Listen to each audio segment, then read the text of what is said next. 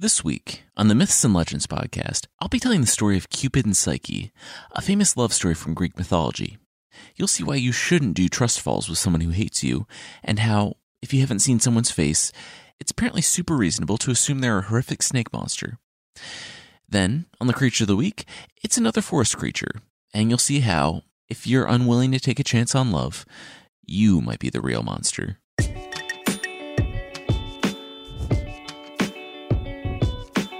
This is the Myths and Legends podcast, episode 23, Burned.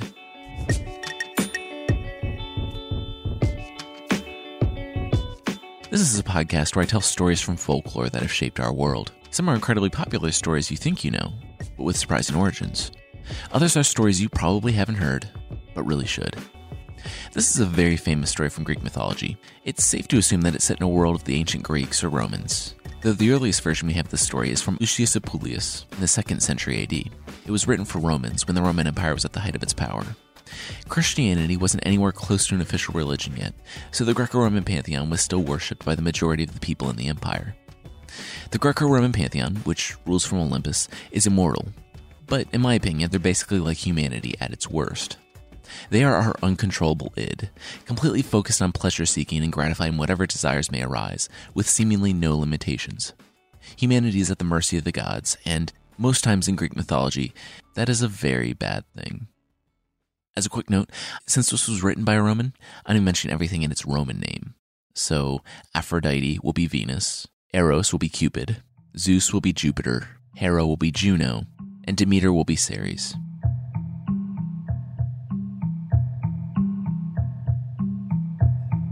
Venus, or Aphrodite in the Greek, looks down and sees her altars empty. Again? Where is everyone? She goes off in search of it and finds crowds of people flocking from a faraway land to see a girl. Venus appears nearby, hidden, and looks at this girl. She is beautiful. In fact, one story says that she's so beautiful that language is unable to give her due praise. So, as a podcaster, that either makes my job super easy or impossibly difficult. I'm going to choose the former and move on. She's super beautiful. Venus sees them flocking to the girl. Named Psyche, she hears someone say, "Who needs a stone temple and a statue when we have someone even better than the goddess Venus right here?" People sing Psyche's praises as she passes and throw flowers in front of her. She's modest and blushes and goes about her life. Quickly aside, looking at this logically, Psyche, the girl, is mortal. She has a few decades maybe, and then she'll either die or be so old that it will be much harder for her to compete with the immortal and eternally beautiful goddess Venus. Venus should just chuckle at herself and walk away, right? It's not like members of the Greco-Roman pantheon are extremely jealous and petty, dooming mortals to horrible fates over infinitesimal slights that, more often than not, are either imagined or not the person's fault at all. No, it's not like they would do something like that. Venus, angry that this girl was taking some small part of devotion to her, calls to her son, the god Cupid. Psyche's beauty is unlawful, and Venus knows just what she should do.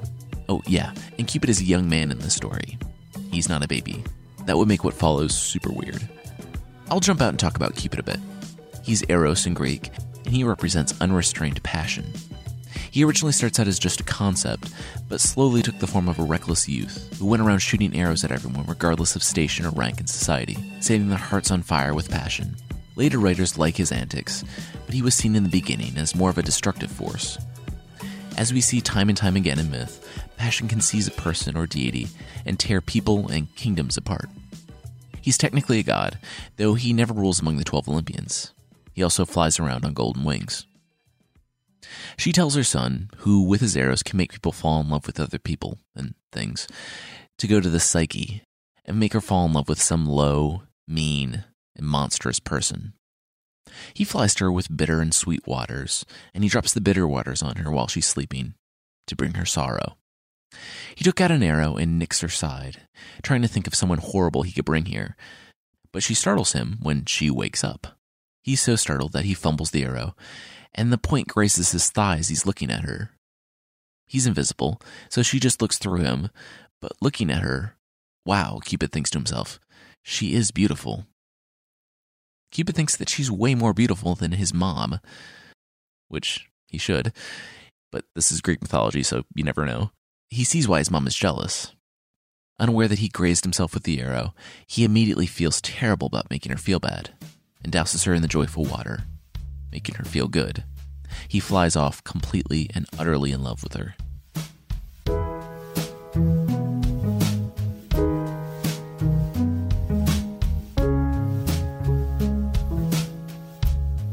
There's no real follow-up on the job, and Venus doesn't seem to care that Psyche isn't in love with the monster, but she still withholds any blessing from the girl, and both of Psyche's sisters marry princes. Her loneliness is combated when Cupid, still infatuated with her and watching from afar, doesn't work super hard, or at all, trying to find someone for her to love. She spends each day sitting alone at home, and while people still praised her and are coming from far away to see her, even that is starting to wane.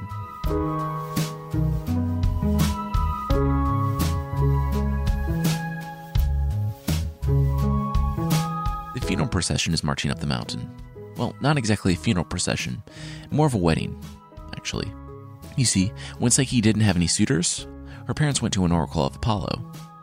He said that the virgin is destined to be the bride of no mortal lover. Her future husband awaits at the top of the mountain. He is a winged monster whom neither gods nor men can resist. Tears are streaming down Psyche's face.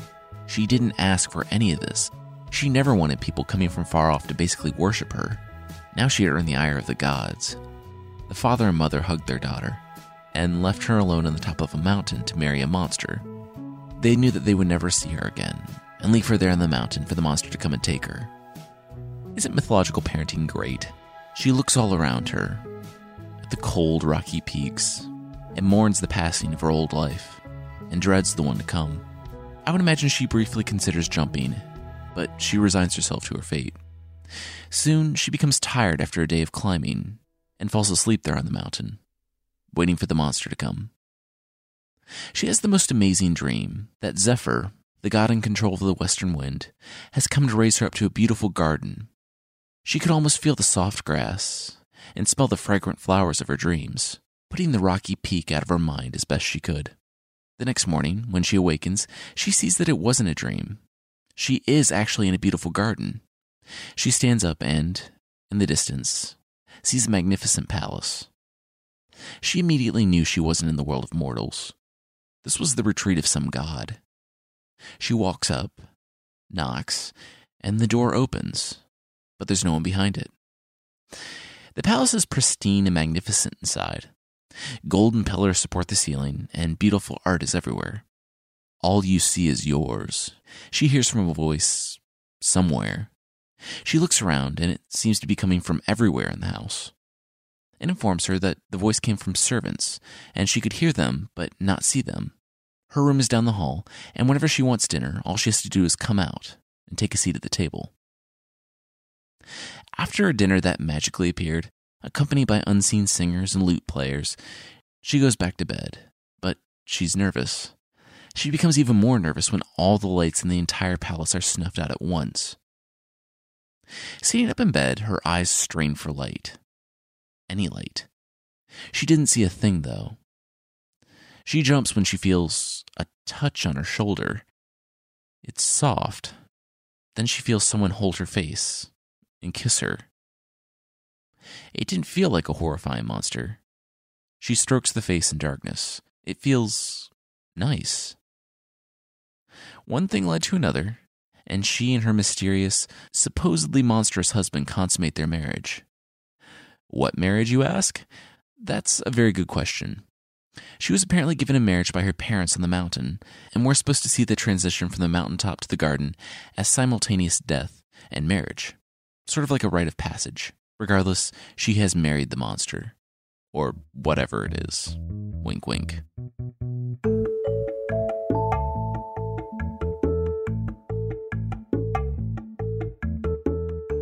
Time passes, and she finds that she enjoys the castle, and begins to enjoy her monstrous husband's visits at night even more. Though he would always leave before first light, and she still hasn't seen his face. Throughout the day, she would enjoy the house, the gardens, music, and the food, and at night she would enjoy time with her husband, who seemed the opposite of a monster. He was kind and caring, and afterwards they would talk all night. Then, one night when she's laying there talking to the man she's never seen, he tells her of how her mother, father, and sisters think she's dead, are mourning her, and weeping day in and day out. I know you probably want to go to them. I do now, she says. Why would you tell me that? Oh, I thought you might have heard them wailing at the mountain, the husband said. You haven't? Okay, don't worry about it. Well, now I want to see them, Psyche says, to let them know that I'm alive and that you aren't a serpent. You're not a serpent, right? I mean, we're past that. Don't worry about who I am, he says. But anyway, you can't go. It will set in motion a chain of events that will bring destruction and sorrow and will leave you destitute. She is quiet and sits in darkness, resigning herself to the fact that she can't go. She has a good thing going here. She just needs to put her grief-racked family out of her mind. Well, she couldn't. Days passed, and she felt as if she could hear them, far off on the mountain, calling for her. The palace and gardens started to seem all the more suffocating. She feels that she's completely alone, other than the man that came to her every night, who she hadn't even seen. More time passes, and she begins to spend all of her days weeping. She had to see them, if only for a moment, to let them know that she's okay. Weeping, she talks to her husband one night and tells him that she would die of grief if she didn't see them. He sat in silence and finally says okay. They could come up, but please don't listen to your sisters when they try to plant doubts in your mind about me, lest by your curiosity you lose everything.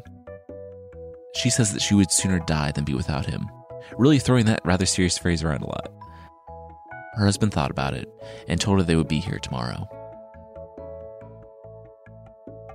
When they arrive, the sisters are shocked.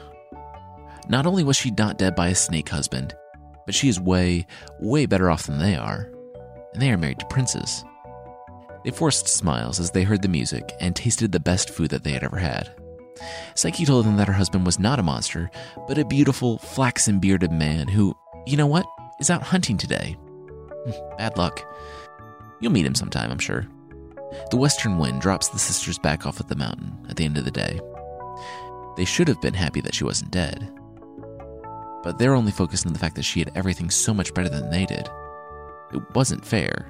The oldest daughter's married to a prince, yeah, but he's older than her father and apparently weaker than a child, and he kept her shut up in the house all day.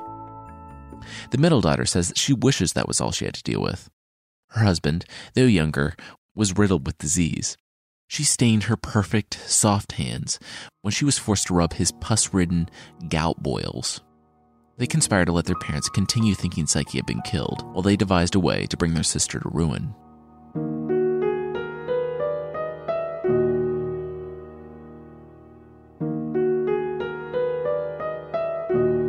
A few nights pass, and Psyche finds that she's pregnant. She wants her sisters to come back, so she can share the news. The husband tells her that they could come back, but she needs to be very careful and not say anything about him. If she can do that, the baby will be a god. If not, it'll just be a mortal. You can't trust them, he says to her, but I'll let them in because this matters so much to you. She thanks him and strokes his bearded face, shrouded in darkness. Days later, the sisters come to the mountain. Not waiting for the wind to pick them up, they jumped off. But the wind thankfully catches them and carries them to the palace. Sitting at the table, they ask again about the husband. Psyche had forgotten what she told them the first time, so she quickly made up another lie. He was an older and powerful merchant with a beautiful salt and pepper beard. They cock their heads.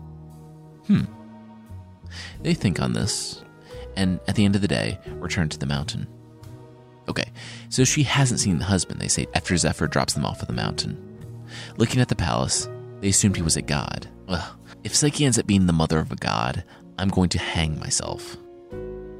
The next day, Psyche hears something in the garden. She runs out to the sun of weeping and sees her sisters lying on the grass. Oh good, they say. She's still alive. Alive, Psyche says? What are you talking about?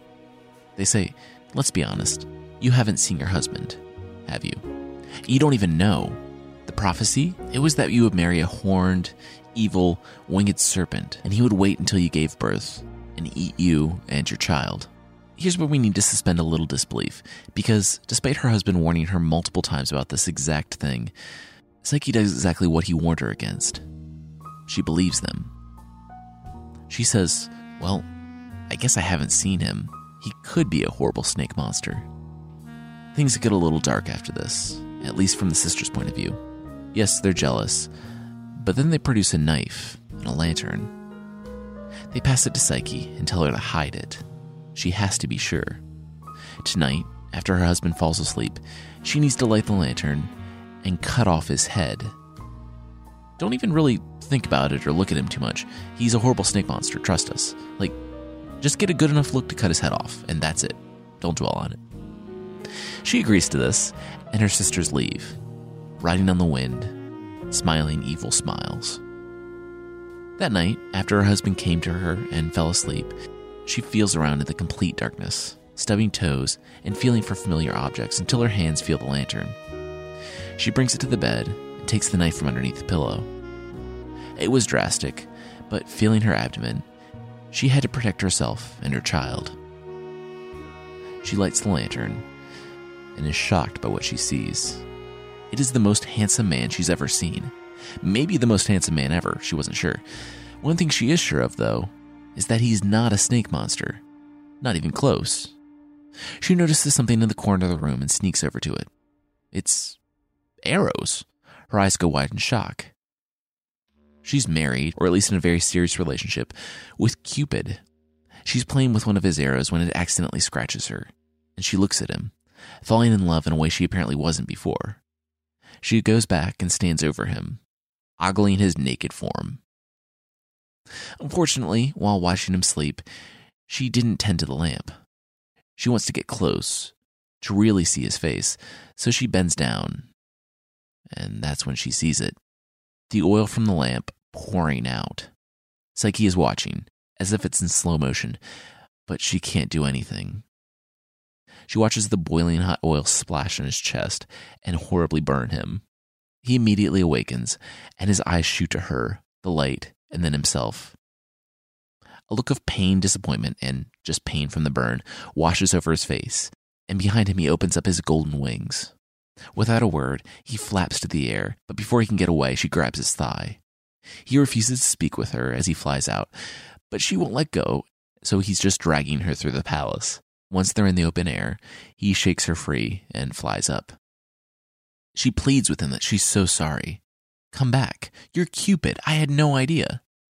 He hovers in the air, considering everything, and finally lands on a cypress tree, out of range of her. I told you this was going to happen if you listen to them. This exact thing. You didn't trust me, though. You know, when did I ever make you think I was some monster? That I would ever hurt you? Your snakes of sisters will be punished. But you?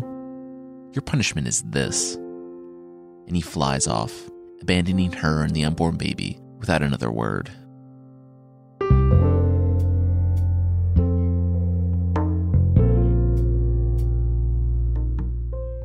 She watches him until he's out of sight and then lays down and sobs. He had left her here, the father of her child. She hadn't trusted him, she thinks to herself. She's so forlorn that she brings herself to the nearest river and throws herself in, trying to kill herself. The river, though, is a friend of Cupid's and knows of his new girlfriend/common-law wife. He won't let her kill herself, along with Cupid's new baby. She washes up on a shore. Psyche ambles on until she sees a city in the distance and walks to it. She's starving and thirsty and weary and realizes that this city is one that one of her sister's husbands rule over. She drags herself to the palace and sits down with her sister. We were really, really wrong about him, Psyche says to her sister, and the sister inspects Psyche. Clothes are dirty and tattered. Her hair is a mess, and she's constantly sobbing. He wasn't a snake monster, Psyche says. He was the god Cupid, and he left me because I didn't trust him. Her sister comes and pats her back and kisses her head. Oh, Psyche, I'm incredibly sorry. I'm gonna go get something for you. I'll be right back. The sister goes to her husband, the prince, and says that her parents have died, and she needs to leave immediately to go to her home kingdom. And she leaves. Yes, she leaves Psyche still sitting in the room in sorrow, and her husband thinking that she was going to settle all her family's affairs. She doesn't go do that, though. Her parents are still very much alive, and instead she goes to the mountaintop, where Zephyr would take them up to see Psyche near Cupid's palace. She yells out to Cupid to take a more worthy wife than her foolish sister. She orders Zephyr to take the god's new master to Cupid, and jumps. Zephyr does not take his new master to Cupid, and instead of being lifted gently to Cupid's palace, she drops to the rocky valley below. Unfortunately for her, the fall doesn't kill her. Her legs are broken, and she has blood streaming down into her eyes, and it hurts to breathe, and she tries to push herself up on her shattered arms. She can only lay there. She can see the forest, though, and the pack of wolves that is emerging. The same thing happens to the other sister, who Psyche visits after the older's mysterious disappearance. She too leaves Psyche sitting there, and she too is torn apart by wild animals after the fall fails to kill her.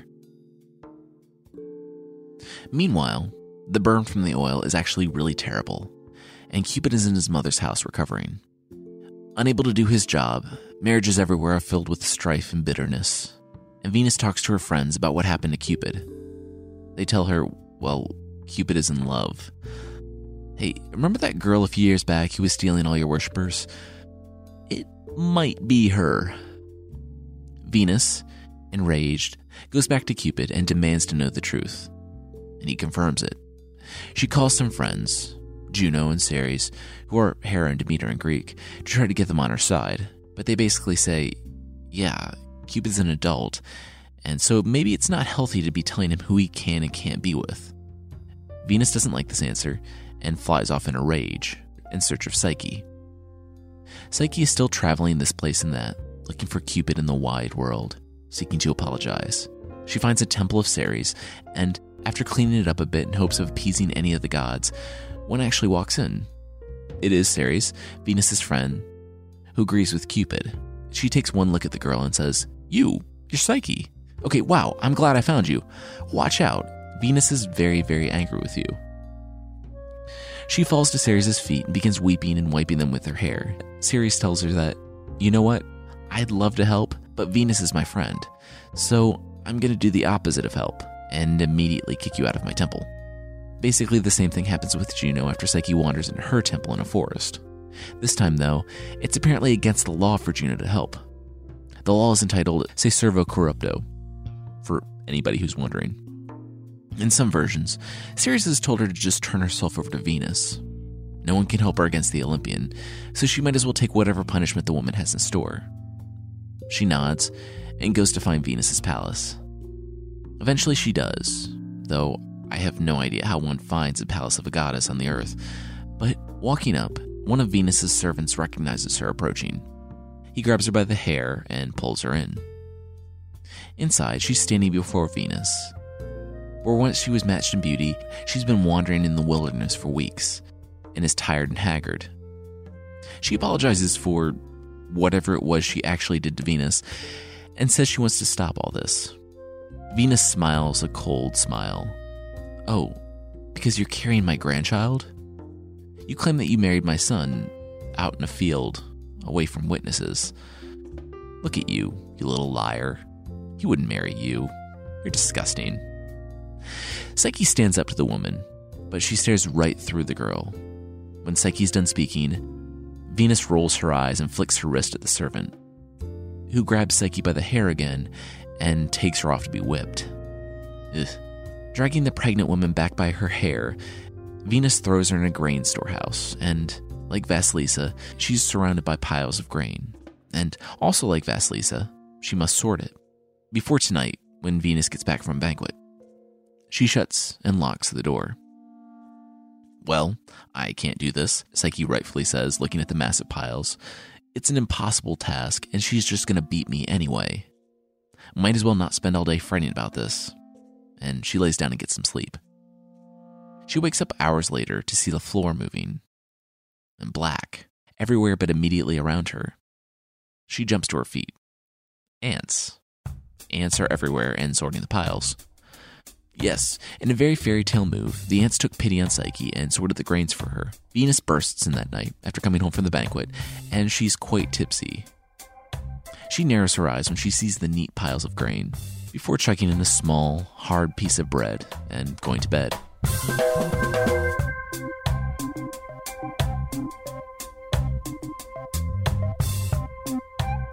The next day, Psyche is tired, sore from her several beatings and hungry because, remember, not only is she starving, but she's pregnant. She decides, again, that she's going to try to kill herself. It would be better for everyone, and she's not going to be able to do the tasks that have been laid out for her today. She needs to take the golden wool off large, angry rams with sharp horns and stony foreheads. She was so tired that she just wanted it all to end. She would never see Cupid again, and her child would never be a god. In fact, he would be the hungry child of a homeless woman. She wades out into the river. A reed sees the tear-streaked pregnant woman going fully clothed into the river and says, basically, "You're not going to kill yourself, right?" Psyche explains the whole situation, and the reed says, "Oh, yeah, I know those rams. The way you have it laid out would be impossible, but I have another way. Here, hide in the plants there, and I'll tell you when to come out. If this doesn't work, you can still kill yourself, but just give it a shot." Psyche shrugs and pulls the cattails aside to hide. After a few minutes, she hears splashing, and after many more minutes, she hears stomping, more splashing, and then nothing. "Psst, you can come out now," the reed whispers. She parted the leaves and sees, in the brambles on the other side of the bank, soggy golden wool hanging in the branches. The reed told her that they would come here every so often and bathe, and their wool gets caught over there. Well, what are you waiting for? Go get it. Venus held the wool, now dry, when she got back, and sneered. As a quick aside, I'm just going to fast forward to the next one. She needs to get water from the spring that supplies the river Styx. It's guarded by dragons. Jupiter, or Zeus's eagle, spots her and helps her out because he likes Cupid. How everyone but Cupid's mother knew of this relationship is beyond me. Okay, there's one more thing, Venus says, though she hasn't really detailed the reward for completing the task. I'm guessing it's forgiveness for the completely intentional crime of being more beautiful than Venus, but who knows. Venus says that taking care of her burned son has completely exhausted her beauty, so she asks Psyche to head down to the underworld to get some beauty from Persephone, the not at all consensual bride of Hades. She's Ceres' daughter, and she was kidnapped by Hades, or Pluto to the Romans, and she spends half of her time in the underworld with him. Despite two tasks really fortuitously working out despite no effort from her, Psyche decides, again, to kill herself. She walks to the top of a high tower, but again an inanimate object begins talking to her. It's the tower. He gives her very clear directions. She decides once again to not kill herself and give it a shot.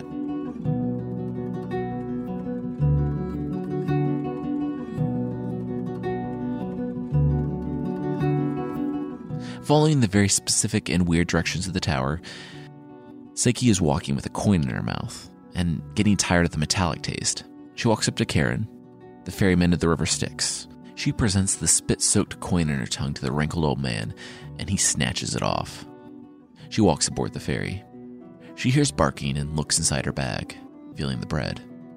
She steps off the ferry, and she could see, in the caves ahead, the three-headed hellhound Cerberus.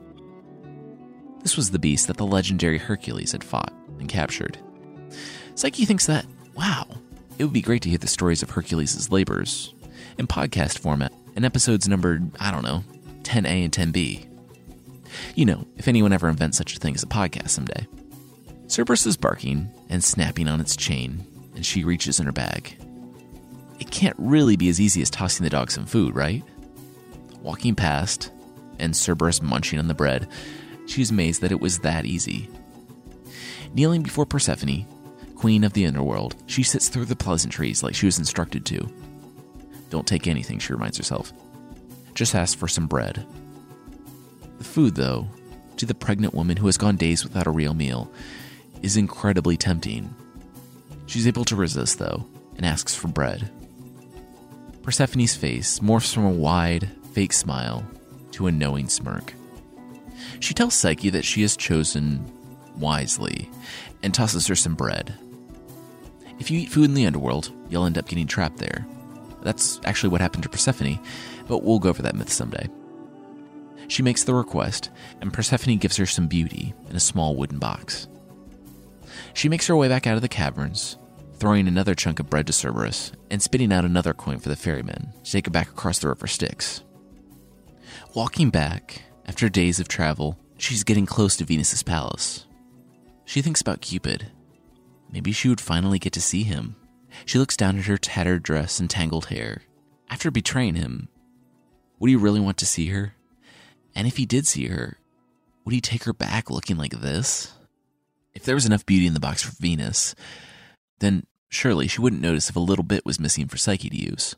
Psyche cracks open the box, just enough to take a little of the beauty.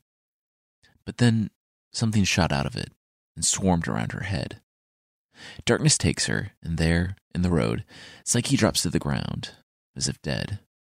It wasn't beauty in the box, but sleep, and it's far too much for Psyche, a mere mortal, to handle.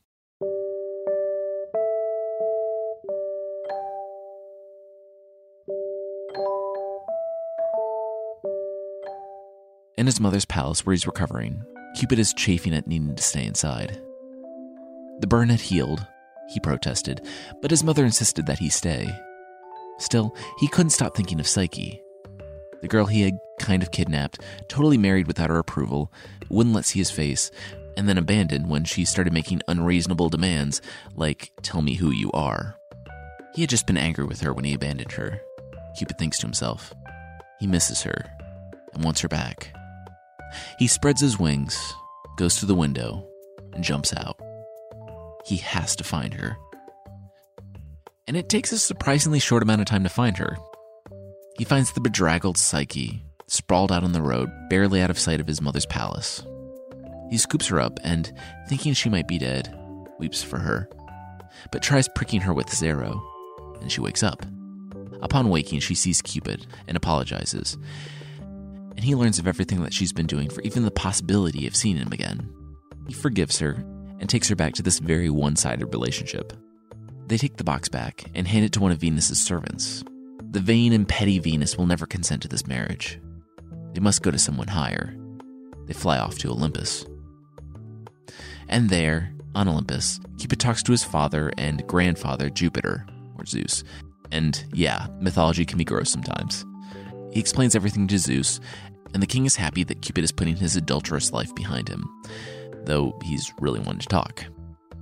He calls an assembly of the gods, and Venus is outraged when she sees the mortal Psyche standing there. But the marriage has Zeus's approval, so there's nothing she can do about it. Zeus announces the marriage and has his servant bring the nectar of ambrosia to give Psyche and the baby immortality. She drinks of the nectar and can feel the baby kicking in her, who got some of it as well. They are now both immortal, and she and her husband can finally live in safety and peace in the daylight.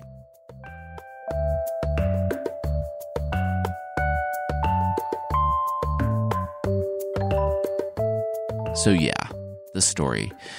It's sweet, kind of. I mean, he totally kidnapped her, right? They fall in love, sure, but only after he took her away to his remote house. And I can kind of understand the feelings of betrayal at wanting to see his face, but he's also not really doing anything other than coming to see her at night and then leaving all day long. In my mind, it's totally reasonable for her to want to know who the father of her child is, but that's my 20th century commentary.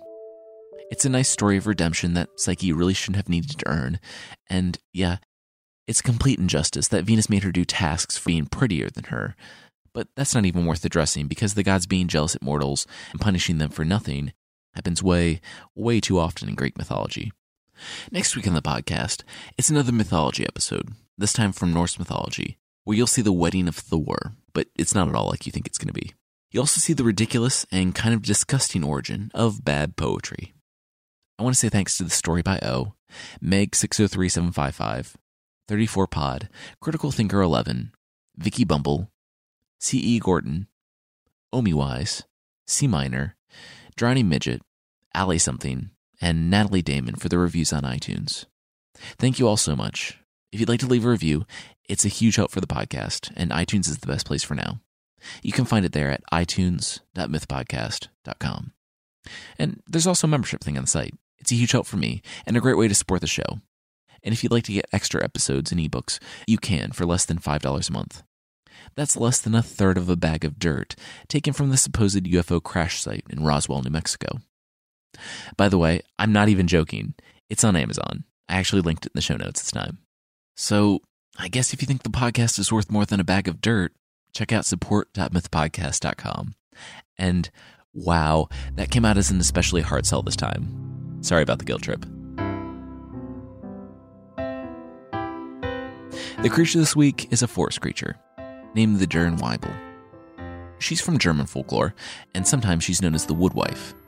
She's alternatively a seductive woman trying to lure you into the forest with her wiles, or a woolly and wild woman with moss growing on her, trying to lure you into the forest with her wiles.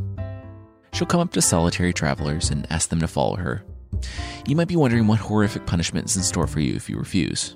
Her tearing you limb for limb is a safe bet, as is drowning, beheading, and deadly tickle fights have made at least one appearance on the podcast. Well, she won't do any of that. She'll just run away crying. Yeah, your punishment is really hurting her feelings and feeling super awkward and bad about it. She's incredibly lonely and just wants to be loved, and you just made her life that much worse. And that's kind of the fullest extent of the bad things she can do. She's dressed in a red cloak, carrying a basket of apples, which can turn into money after she gives them away. Other versions of the Woodwives will ask for help with something and will give wood chips for payment. Some people, angry about this wood chip economic system, have immediately thrown them away, not realizing that upon exiting the forest, they turn to gold. So the lesson for today is, if you meet a forest creature on the road and she asks you to go with her, it's okay as long as it's this very specific and non-threatening forest creature. If it's any of the other very malicious mythological forest creatures I've talked about, definitely do not go. Unfortunately, you won't know until the creature is either attacking you and tearing you apart, or giving you apples that will turn to gold.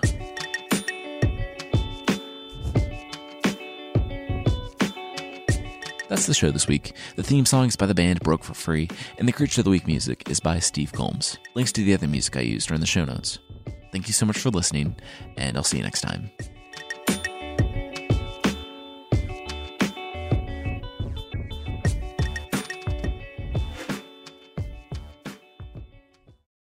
Join us today during the Jeep Celebration event. Right now, get 20% below MSRP for an average of $15,178 under MSRP on the purchase of a 2023 Jeep Grand Cherokee Overland 4xE or Summit 4xE.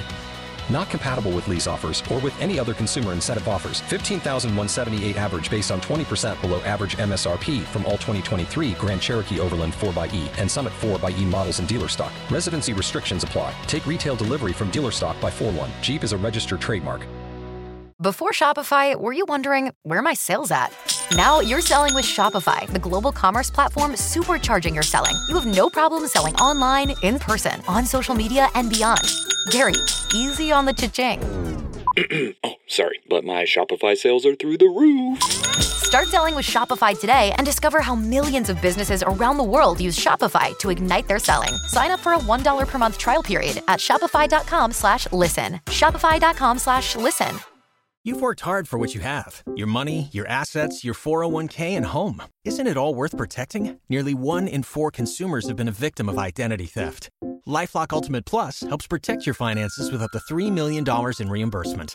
LifeLock alerts you to identity threats you might miss. And if your identity is stolen, your dedicated U.S.-based restoration specialist will work to fix it. Let LifeLock help protect what you've worked so hard for. Save 25% off your first year on LifeLock Ultimate Plus at LifeLock.com/aware. Terms apply.